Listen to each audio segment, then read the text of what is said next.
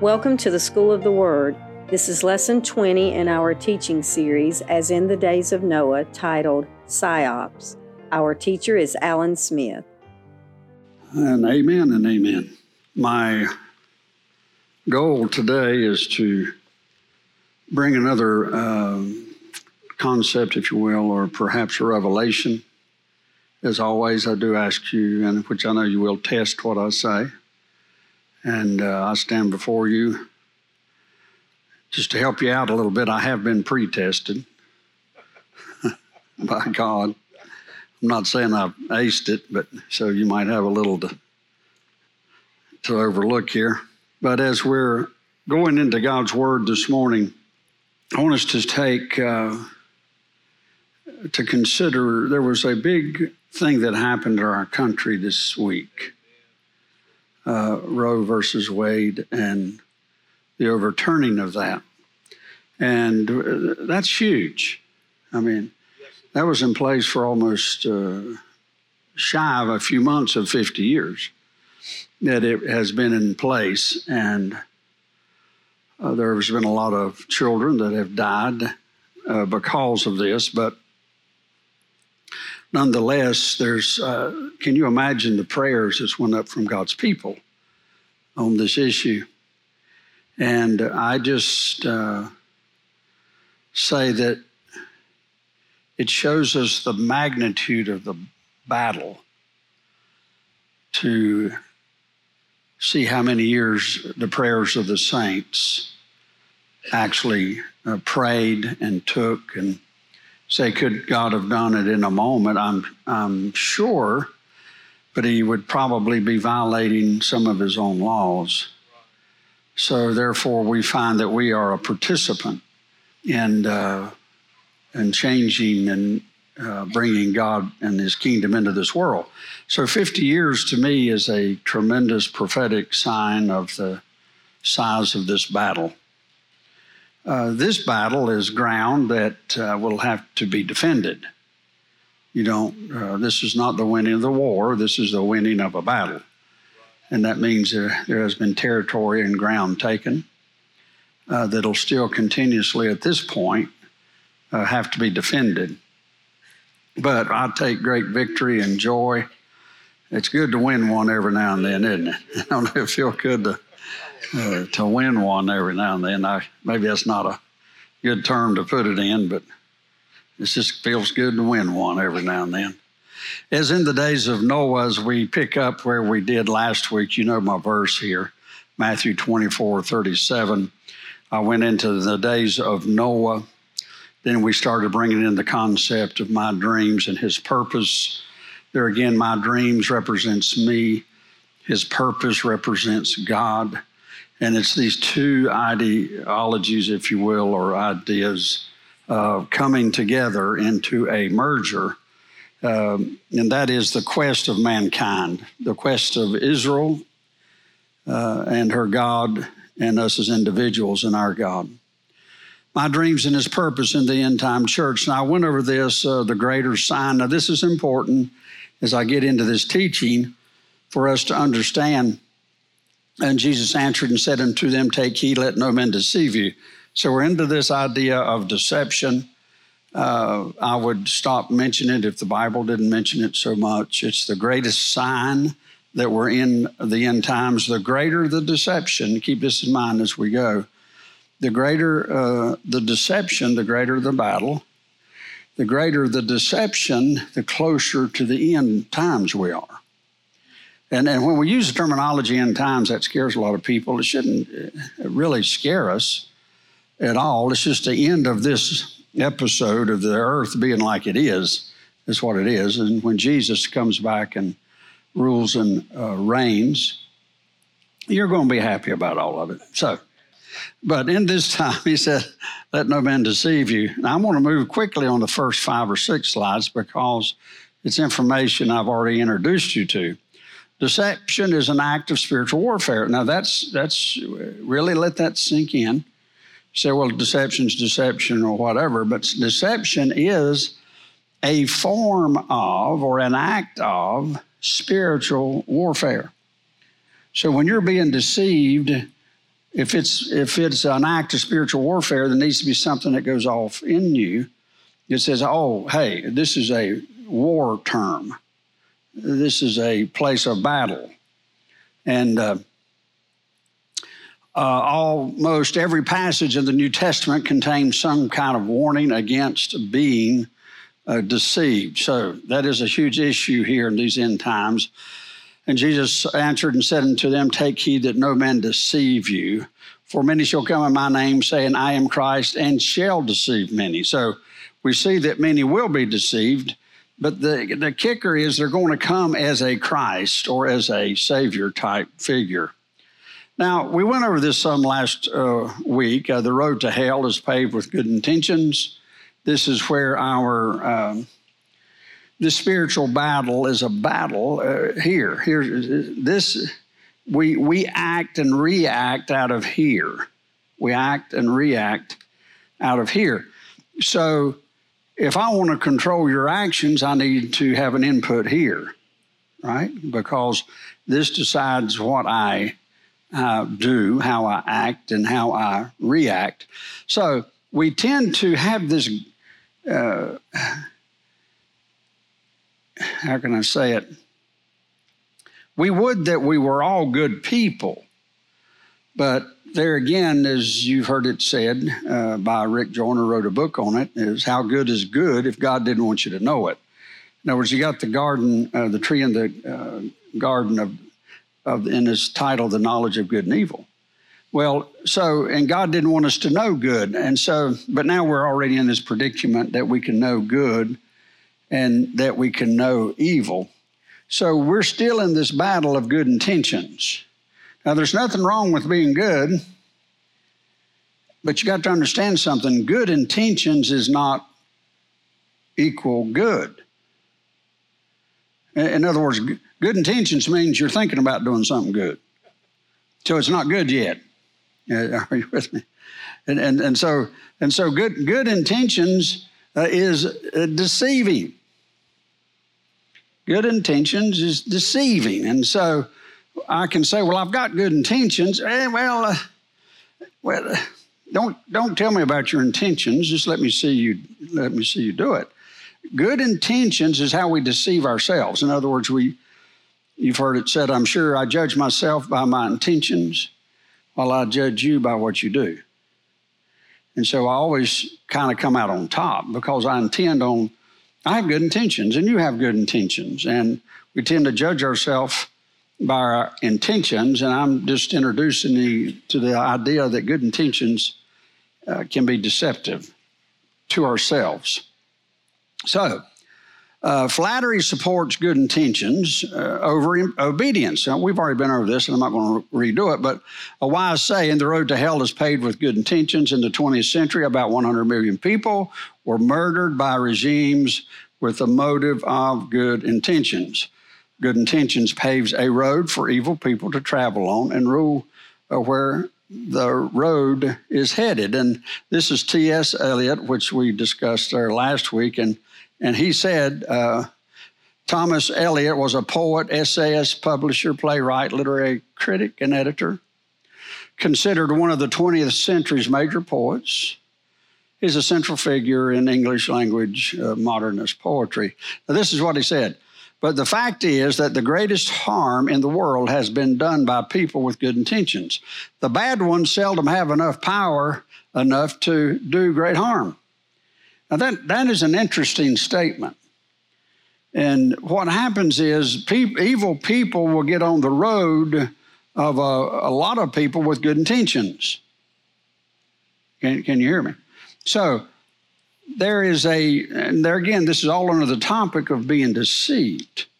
So as we kind of look at ourselves and test ourselves with all of our good intentions, and then we see that evil people take advantage of people with good intentions, and they ride that road, walk that road to their victory because they will take it over. And I've said it over and over, and I'll say it again, even with the Democratic Party. I think a lot of people in the Democratic Party has good intentions. but it's been taken over by some evil people. And that's totally contrary to the Word of God. I kind of shock people when I tell them this. I guess I'm going to shock y'all. I'm a registered Democrat. You say, well, Alan, how can you be a registered Democrat? I registered when I was 18 years old. I'm too lazy to change it. So just want to know the truth. I guess you want the truth. But I did ask somebody the other day if you can go online and change it. So you know I have good intentions. All right. I will get that done. I'll probably register independent if you want to know the truth. Now, okay, let me see if I can find the Holy Ghost again. Now, good intentions that lead to murder in the last days. Now, this is what we're wanting to see. We know that people with Roe versus Wade had good intentions. We're not saying that. The argument is always the argument of over good intentions. And so as believers and as Christians, it's important that we understand argument. That's what I wanted to get into today just a little bit. It's important that we understand argument, negotiations, debates. It's important that we understand what's actually going on when we think perhaps they're harmless. They're not harmless. It's about the narrative, and I'll show you. Not every German who voted for the Nazis in 1932 had evil intentions. They did not know anything about the murdering of the Jews, and this is for sure. The primary reasons were the Great Depression, Germany's hyperinflation, widespread political violence, and resentment on the Versailles Treaty. So when the Germans were voting, the majority of Germans who voted for Hitler did so with good intentions and of solving Germany's economic and political crisis. So as we vote today, we're in the same spot, hyperinflation, right? And the economic situation of our country. So we tend to fall in this almost, not the same spot as Germany.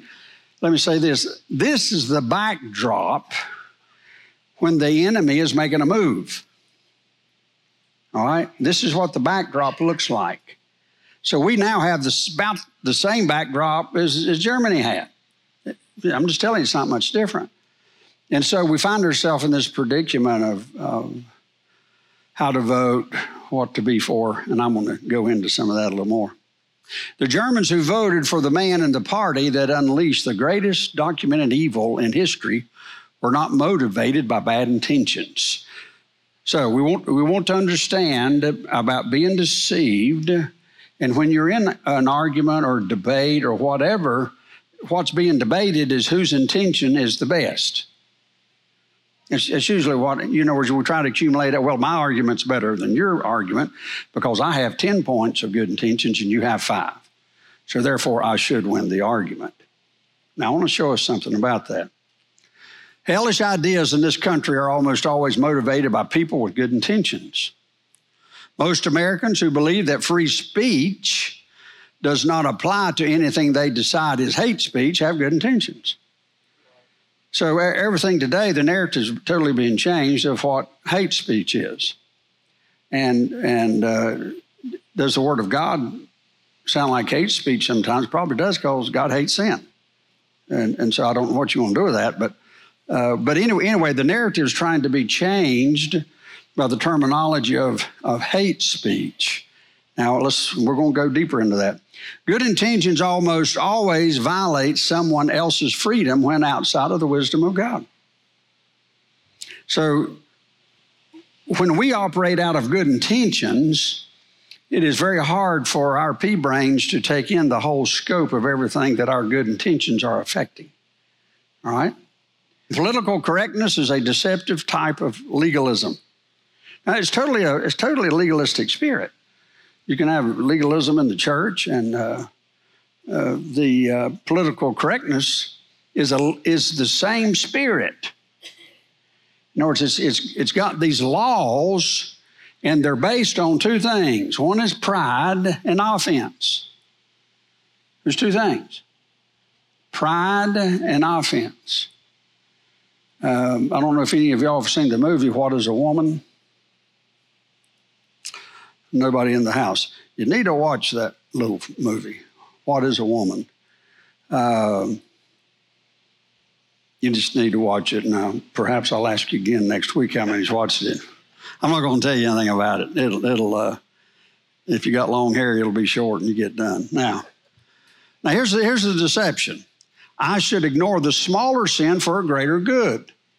Now, this is happening all the time now. I'll ignore the smaller sin for a greater good. You've heard it said, the best time to kill a copperhead snake's when it's little. Don't wait till it gets big. Matter of fact, they say it's just as poisonous when it's little. I've never tried it, so I don't know. Now, the road to lesser hells in this country is almost always motivated by people with good intentions. It says this in 1 Peter 2:1, therefore rid yourselves of all malice and deceit. It's a big deal. Hypocrisy, envy, and slander of every kind. For whoever would love life and see good days must keep their tongue from evil. Well, that's going to shorten a lot of days. And their lips from deceitful speech. Do you see that? So here's the point. Deceitfulness is laced with death. So the scriptures even teach us not to let it come out of our mouths. For such people are false apostles, deceitful workers masquerading as apostles of Christ. So here we see this. You live in the midst of deception and their deceit. This is in Jeremiah. They refuse to acknowledge me, declares the Lord. So as we are in our country today and the world is not acknowledging God, what does the scripture say? You live in the midst of deception, right? So for me to sympathize with you because you said something good, if you don't acknowledge God, I have to consider it to be deceptive. I have to think you're trying to throw me a bone so I'll swallow a camel or something. Because right here the scripture says that it's, if you can start seeing the case that we're seeing, we're going to start discovering how true to the Word of God we are as individuals is the issue here. Now, good intentions without godly wisdom leads to evil. The Bible says a person who lacks wisdom is a what? Is a fool. So you can have good intentions, but without the wisdom, you can have good intentions with the wisdom of God, is my point. So we're getting in from what good intentions lead us, but good intentions with wisdom is good. Proverbs 26, just as snow should not fall in the summer, nor rain at harvest time, so people should not honor a fool. Okay. Now you can try to soften that if you want to. Book of Proverbs, it's about wisdom. And today in political correctness, we can take that verse and try to soften it. And this is my point. A person of good intentions might soften that. A person who's standing on the Word of God won't. This is just what it says. It doesn't mean you like it or not. It's just, there's the truth. And to establish truth, to let God's Word be true outside of your good intentions is an observation that God wants His people to have. Can you hear that? A fool is someone who is unwise, lacks sense, and lacks judgment. Fools don't want to learn the truth. If you watch that little movie, What's a Woman, that's a lot of the problem. Once just a question was asked to try to come to some truth, the person get up and walk out. So no, that's you're using a hate question. No, I'm just trying to ask you what is true to you. No, that's a hate question. And so they don't want to learn the truth. Fools are wise in their own eyes, failing to take in wisdom and advice, which will be their downfall. They suppress the truth by their what? Unrighteousness. Fools rush into danger without the wise preparation and thinking about the consequences. And I forgot to put the proverb up that is. Proverb 10:14 states, the mouth of a fool brings ruin near. Now, good intentions are almost always morally worthless. Can you see that?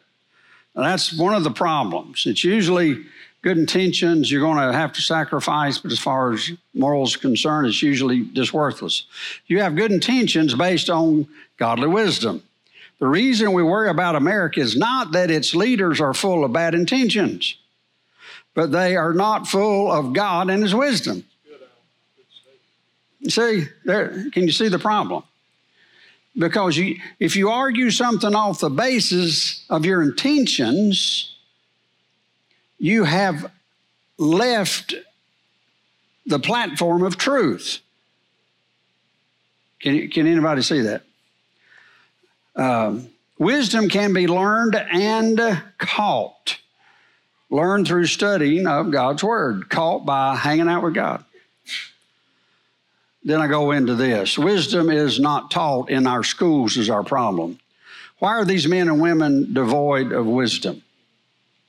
How can you go through all of this and be, I'm just trying to think of the man's name who sent his diploma back into Harvard last week. His name escapes me. I can't believe it, but his name escapes me. But last week he had this saying that how Harvard has so left truth that he actually wrote a book about it on how Harvard's left the truth of its foundations of any type of wisdom. And he cited in the book all the ways that they began and how now they're not even recognizable by their beginnings. And he said, therefore, he was led to send in his diploma from Harvard, which cost him mega bucks, by the way. To have a diploma from Harvard carries a lot of weight in a lot of circles, in which he now does not have one because he sent it back. So that was a huge move. America began to walk on this road to hell when it stopped teaching it in our schools and homes. That's where we started. When we secularized all education, we lost our way. That's how far back we lost it. First, the universities and then the lower grades decided that knowledge could substitute for godly wisdom. You see that? Now, it's talked to us in the scripture. I think I got it here that Daniel even said it. Now, our young people get very little wisdom even though knowledge has increased. Knowledge has increased, but it's lacking wisdom. Can everybody see that? Daniel 12 says this, but thou, O Daniel, shut up the words and seal the book even to the time of the end. Many shall run to and fro, and knowledge here it says shall do what? It shall increase, but it says nothing about wisdom. Now, I want to get into a term here, PSYOPS. Does anybody know what PSYOPS is? Trevor. Who else? Okay, there's 1, 2, 3. If you've been in the military, you probably know. PSYOPS is psychological warfare. PSYOPS is one of the greatest tools in warfare. It has been for generations. That's the reason you have to see where, if you don't see where we are as a war, you're not going to get a thing in the world that I'm saying. We are in a war. It's a real war. Is it spiritual? Yes. But it is also very real. This is people say, well, civil war is going to come to America, or war's going. It's here. We're already in war. Just follow me here a minute. Test what I say. PSYOPS. Now, this is a definition from your military. PSYOPS is psychological operations, are operations to convey selected information and indicators to audiences to influence their emotions, motives, objective reasoning, and ultimately the behavior of governments, organizations, groups, and individuals. PSYOPS. Did you know each branch of your military has a branch of PSYOPS? The whole reason, listen, if you're going to, PSYOPS goes in years before a military engagement. I hope you can hear what I'm saying here. A true war is won before you show up. Let me show it to you. I hope you're just a little confused because I'm going to give you the answer here. Now watch it. Some typical tactics of battlefield PSYOPs. This is typical. Now, you're going to say, well, Alan, are you talking spiritual and the natural? I can't separate the two. It's the same thing. Now, watch this.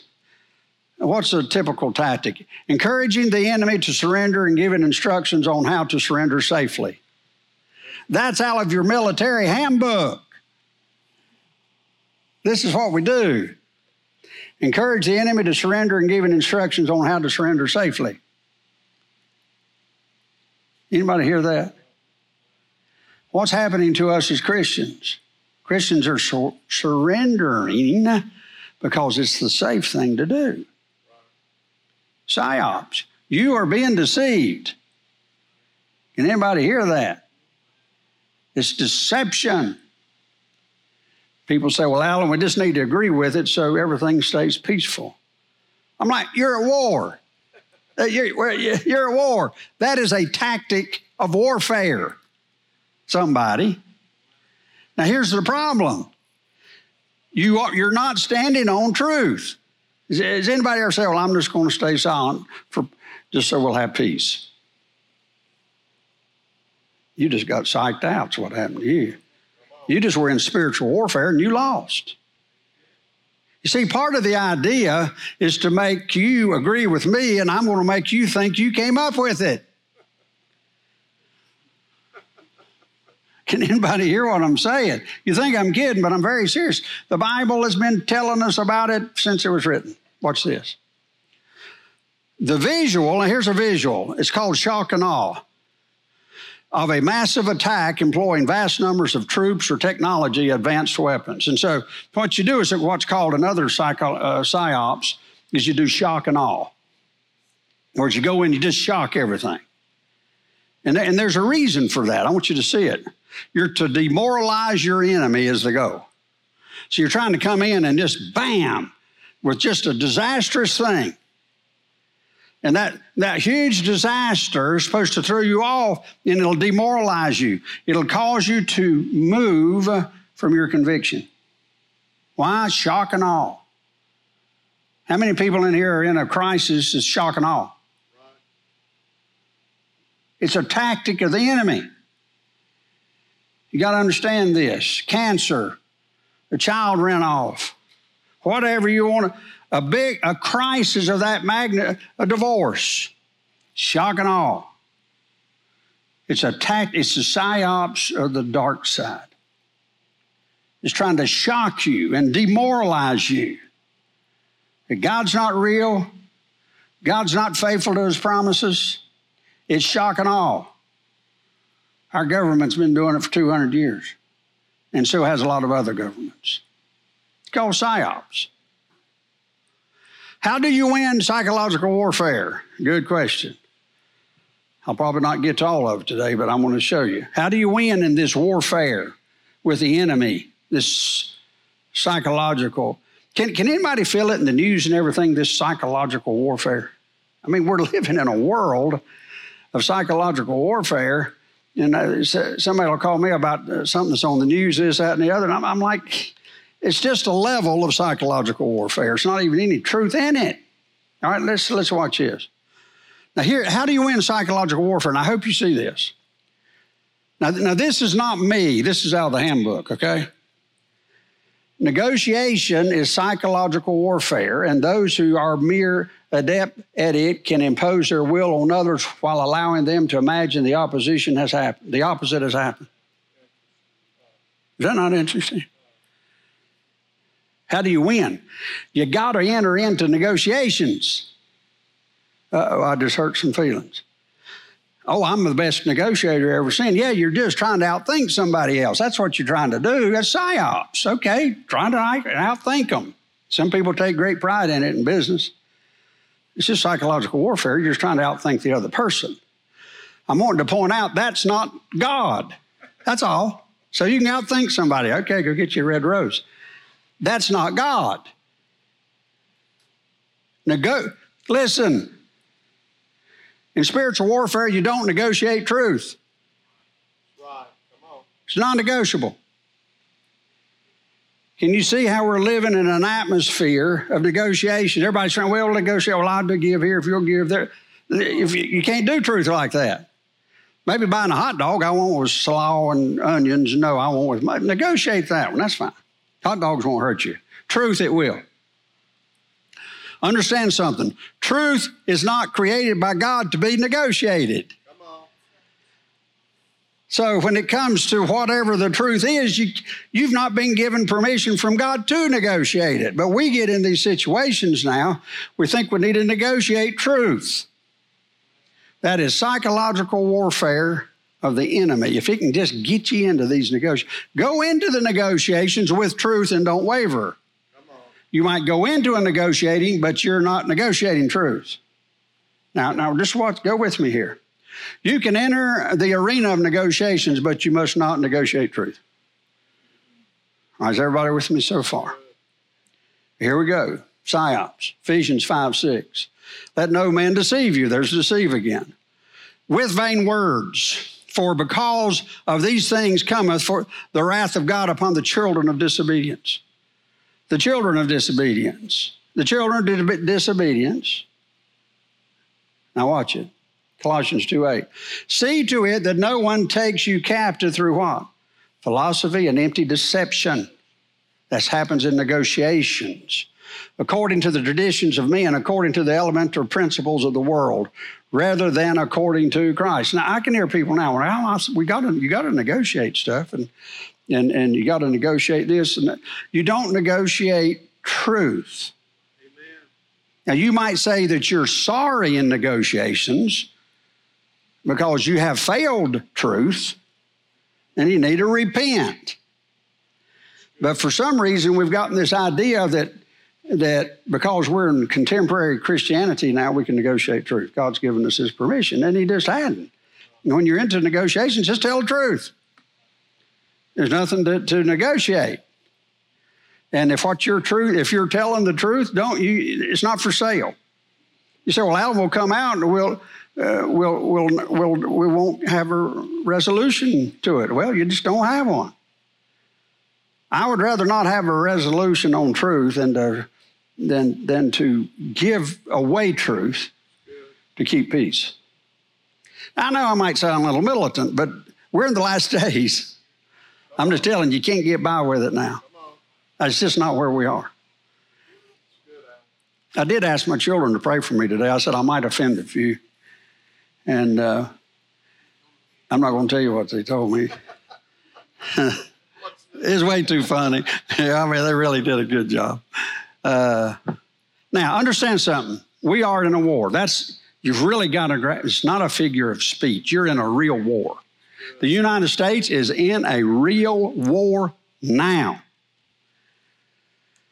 Now, psychological warfare is the planned tactical use of propaganda, threats, and other non-combative techniques during wars. You see. The purpose is to mislead, intimidate, demoralize, or otherwise influence the thinking or behavior. Now, I cannot take credit for those statements. Came out of the handbooks of the United States military. Can you believe that? It's all done on, I can understand, oh yeah, well, let's do it as far as evil's concerned. But what I'm wanting you to see is we're in a war. This is happening, and it's happening to us right now. And my question is, are you negotiating with it or not? We've got to decide this day whom we serve. Now, the CIA lists the tactical goals of psychological warfare. It's called PSYWAR, or psychological operations, which is called PSYOPS. To achieve their objective, the planners of psychological warfare campaigns first attempt to gain total knowledge of the beliefs, likes, dislikes, strengths, weaknesses, and vulnerabilities of the target person or population. Now, the darkness is doing this. I mean, we got drag queens in pulpits. And somebody somewhere thinks that's okay. I will not negotiate that that's okay. That is not okay. But this is where we are. How in the world did we get to here? Somebody's negotiating us away. Now listen, to stay silent on these topics is a type of negotiation. We're in a war. Now, watch this. It's a war of the mind. That's what psychological warfare is. It's what we do. If you go in, if you want to invade Iraq, or if you want to invade whatever you want to invade, the psychological warfare, there again, precedes 2 to 3 years before the invasion. So I'm just telling you, we're already at war. The invasion has already taken place, and it's the war of the mind. Now watch this. It's a non-lethal effort to capture the hearts and minds. Simply put, it is a form of cleverly weaponized information. That's what we got to understand. Hitler weaponized information to control the minds and the hearts of the people. There's so much information out there now, you're not going to be able to pick what's good and bad. The only thing you can do is go to the Word of God and says, well, here's what the truth is. It's your only hope. It's your only hope. Don't put your cotton-picking reasoning on it and think you're so smart. You're going to be made a fool. Our only response can be the Word of God in this day and hour we're living in. Non-negotiable. Now, the message they carry and how well they influence or persuade the target audience is the goal. Are you with me? The message they carry and how well they influence or persuade the target audience is a goal. Now, this is a guy here, I don't expect you to know him. His name is Daniel Lerner. Now, he wrote a book right after World War II. I've read a lot of it, and it was just, it was just blowing my mind. But here's what he said in his 1949 book, Psychological Warfare Against Nazi Germany. Former OSS, now CIA operative Daniel Lerner details the U.S. military's World War II Sky War campaign in his book.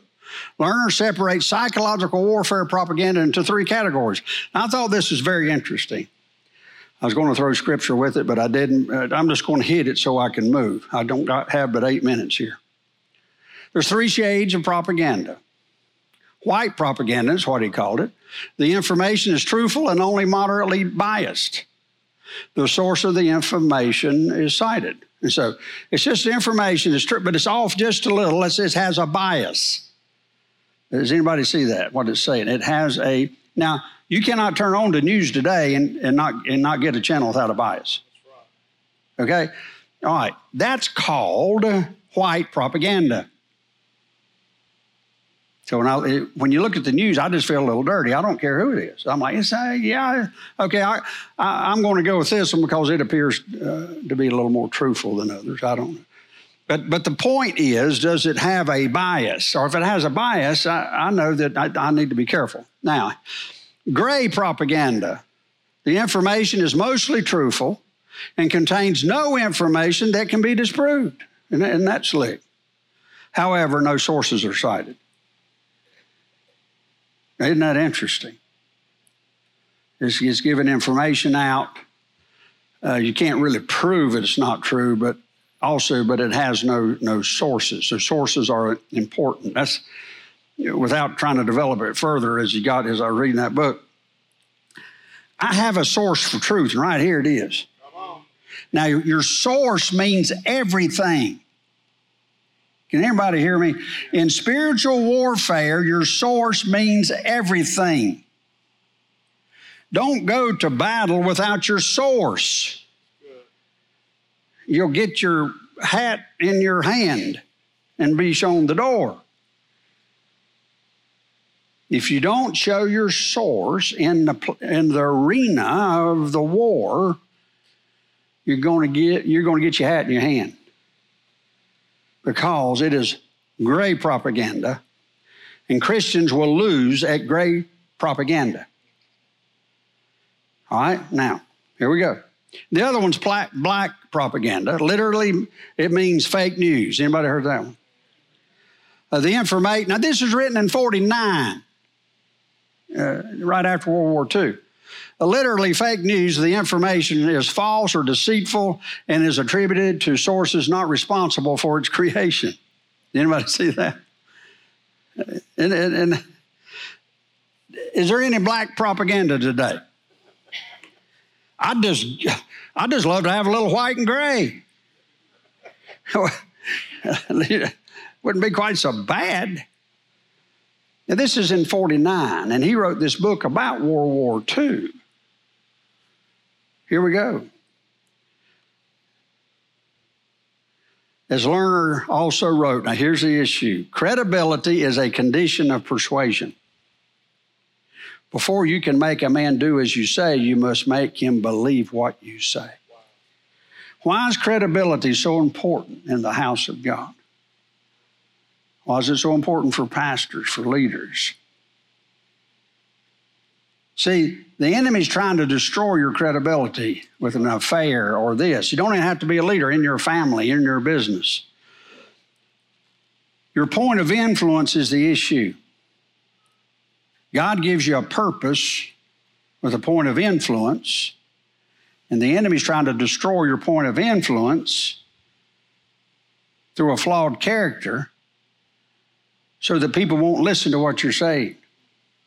Now, I'm going to go a little further with this. Credibility is a condition of persuasion. Are you with me? Credibility is a position of persuasion. The goal is to discredit the person or the truth you are trying to destroy. Now, I'm going to move on quickly for sake of time here. Now, here's the PSYOPS in battle. Colossians 2:8, beware lest any man spoil you through philosophy, vain deceit, after the traditions of men, after the remnants of the world, and not after Christ. So we can see here Paul was having this same problem then, right? Same problem. Deceit is spoken about more in the New Testament than anything, any control. 1 John, little children, let no man deceive you. He that doeth righteousness is righteous, and even as he is righteous. Now, I'm going to get into this. Shock and awe is a PSYOP tactic for war. These crises in your life, it's like we go from crisis to crisis to crisis.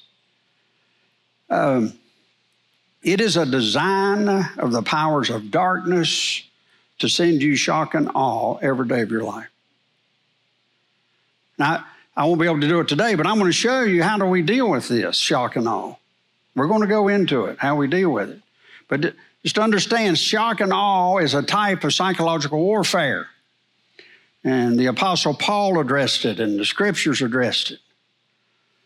Now, I'm going to give you a little bit of early psychological warfare. I'll probably have to quit after this, but I'll show you how far back we can go here. When soldiers of the Roman legions beat their swords against their shields, they were using a tactic of shock and awe, designed to induce terror. Are you with me? So that's what you call shock and awe. We're in a war. Did I say that? The enemy is trying to cause terror through the church of Jesus Christ. He's now convinced us that we're this huge minority, which is just because you hear them beating their swords against their shields to make a big racket doesn't mean it's a lot of people. It's just a big racket. It's just like in Germany. The evil people in Germany, it wasn't many of them. They couldn't get to their goal unless they rode the road of good intentions of a huge majority of the people. Now, in 525 BC, called the Battle of Pelusium, Persian forces look at this, held cats as hostages in order to gain a psychological advantage over the Egyptians who, due to their religious beliefs, refused to harm cats. So they run around, got a bunch of cats, cut their heads off, and threw it at them. You ever try to go to battle with killing cats? It worked. Here's the point. Psychological warfare will create situations that look so stupid you can't believe it's happening. Are we seeing anything that looks so stupid you almost feel ashamed to even have the conversation? It's dead cats. Do you realize how far and how deep into warfare we are? Watch this. To make the number of his troops seem larger than they actually were, 13th century AD leader of the Mongolian Empire, Genghis Khan, ordered each of soldier to carry 3 lit torches at night. 3 lit torches. Why? To make them look bigger than they really are. I'm here to declare that the church of Jesus Christ is larger and all these demons of hell is controlling our earth. Come on. I mean, I am. I can do it on a reverse mirror. I can look out there and see what's happening and know that it's false. It's fake news. It's a lie. We know we win. We know God won. Either Jesus was defeated at the cross or not, somebody. Which one are we believing? I'm telling you, psychological warfare has got hold of the church of Jesus Christ. The goal of PSYOPS is to make the enemy appear larger than he really is. Adolf Hitler's rise to power in Germany was driven largely by propaganda designed to discredit his political opponents. His furious speeches were convincing the people to blame others for Germany's self-inflicted economic problems. Japan's famous, I did this one, Tokyo Rose broadcast music with false information of Japanese military victories to discourage Allied forces. Germany used similar tactics through the radio broadcast called Axis Sally. But here's where I'm headed. The reason all of that was done, all of this propaganda, you got to hear me. Who controls the narrative is who controls the person or the country. Now, the enemy captured our news sources, Hollywood, the news media, the internet. The dark side captured all of these places of media. Can you hear me?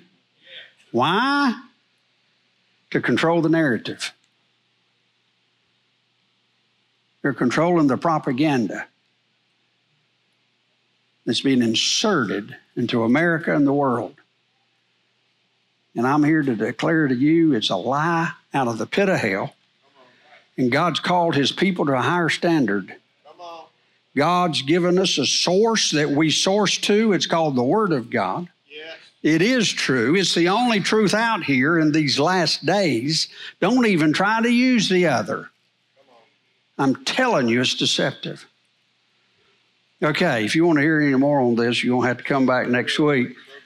I'm going to try to give us some more understanding, education, if you will, to this prophetic class of how, as we declutter ourselves of all these PSYOPs of the enemy, you'll be amazed at how much clearer the voice of God gets. It's designed to clutter so we can't hear the voice of God. Okay, on that high note, let's stand and I'll pray for us. Lord Jesus, we love you and I thank you for this day. I ask and pray, oh God, that if anything that I've said is not of you, that it would fall to the ground. But I was compelled, oh God, to teach this today and to tell the truth on how your people's being deceived by this world. So, Lord God, we ask and pray that your Holy Spirit would come this day. Let your Spirit rest upon truth. Be with these people, oh God. If there's any truth that I said, let it be quickened to the hearts. Anything I said wasn't of you, let it fall. But Lord God, I pray that this group of people, that we'll be a knowledgeable people of you and your Spirit and your word, and we will walk boldly and courageous because we know the God in whom we serve. In Jesus' name, amen and amen.